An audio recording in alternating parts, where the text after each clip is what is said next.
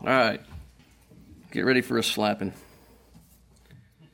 1 Peter 4:16 says, "Yet if any man suffer as a Christian, let him not be ashamed, but let him glorify God on this behalf." Amen. On October 1st, 2015, a 26-year-old dog by the name of Chris Harper Mercer walked into Umpqua Community College in Oregon. He killed 9 people and he wounded 8. Their ages, I'm not going to say their names, were 19, 20, 18, 18, 59, 34, 67, 18, and 44. Their life or death hinged on an answer to a question by this dog. Are you a Christian? Now, I'm a little upset. I kind of struggled with this because I'm sitting there thinking one of them's a Seventh-day Adventist. You can go on their social media and you find out where they lived, where they went to church, what they believed, and it's a little frustrating. They got to die and be considered a martyr based upon saying yes to a watered-down word, Christian. It's been watered down. Our standards are watered down. Our definitions have been changed.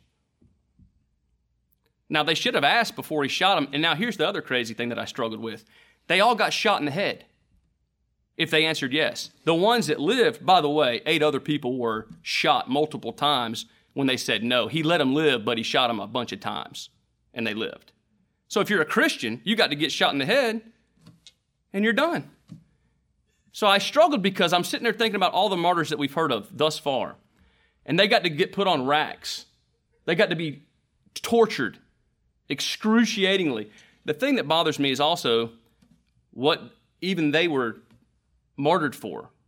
Their limited faith, right? We have all this great faith, and we have no persecution. We have more than any of these people that we've heard get martyred, and we have 0 persecution. That's a lie. There's an assault, there's a siege, there's fiery darts that are being thrown at you every single day. That's right. If you're a Christian, you're a soldier. And your job every day that you wake up is to fight. And your worst enemy is sitting right in your seat. That's right. Yes, that Lord. person wants to put you to death every day, and you have to sit there and stand up and say, I'm a Christian. And then you have to prove it.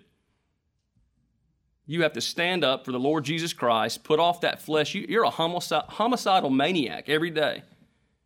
You have to kill the flesh every single day. You are a murderer. You need to be. Or else you're going to get murdered. You're going to get slaughtered. If you're not killing, you're getting killed. Now, I'm torn.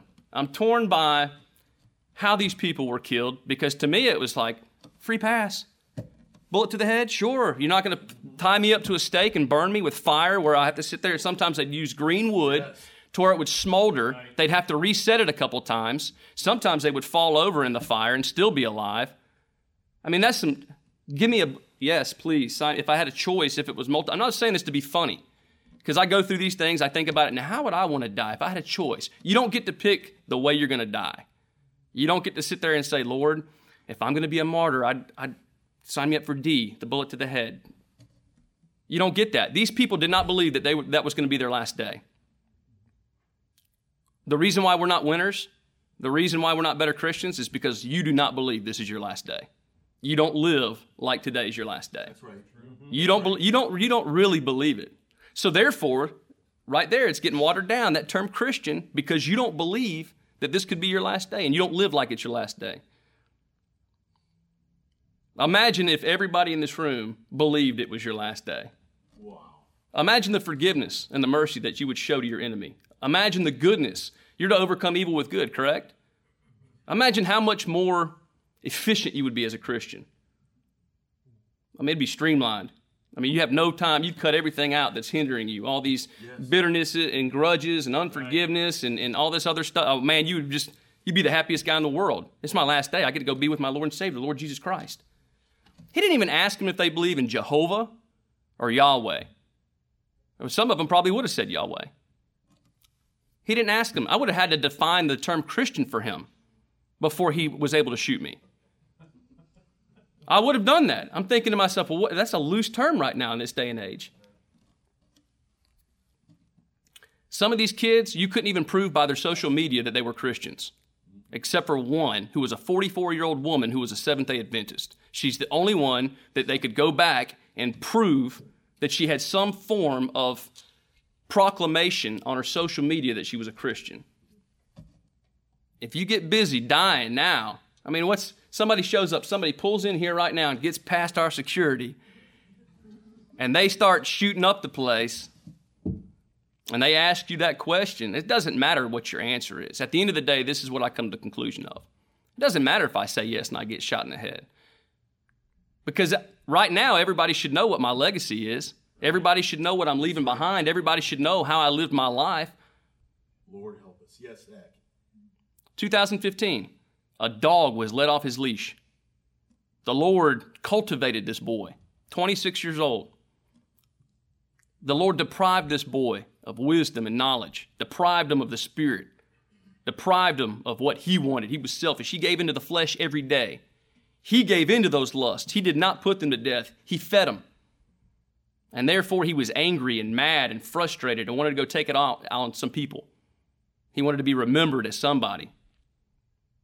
I'm telling you right now, there's a lot of dogs on leashes right now that are out there. And the Lord's waiting to let them off their leash.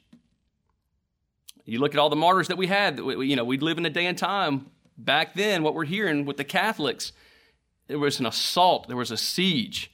I mean, you knew every day you go out there, I might get picked up. Right. Yes.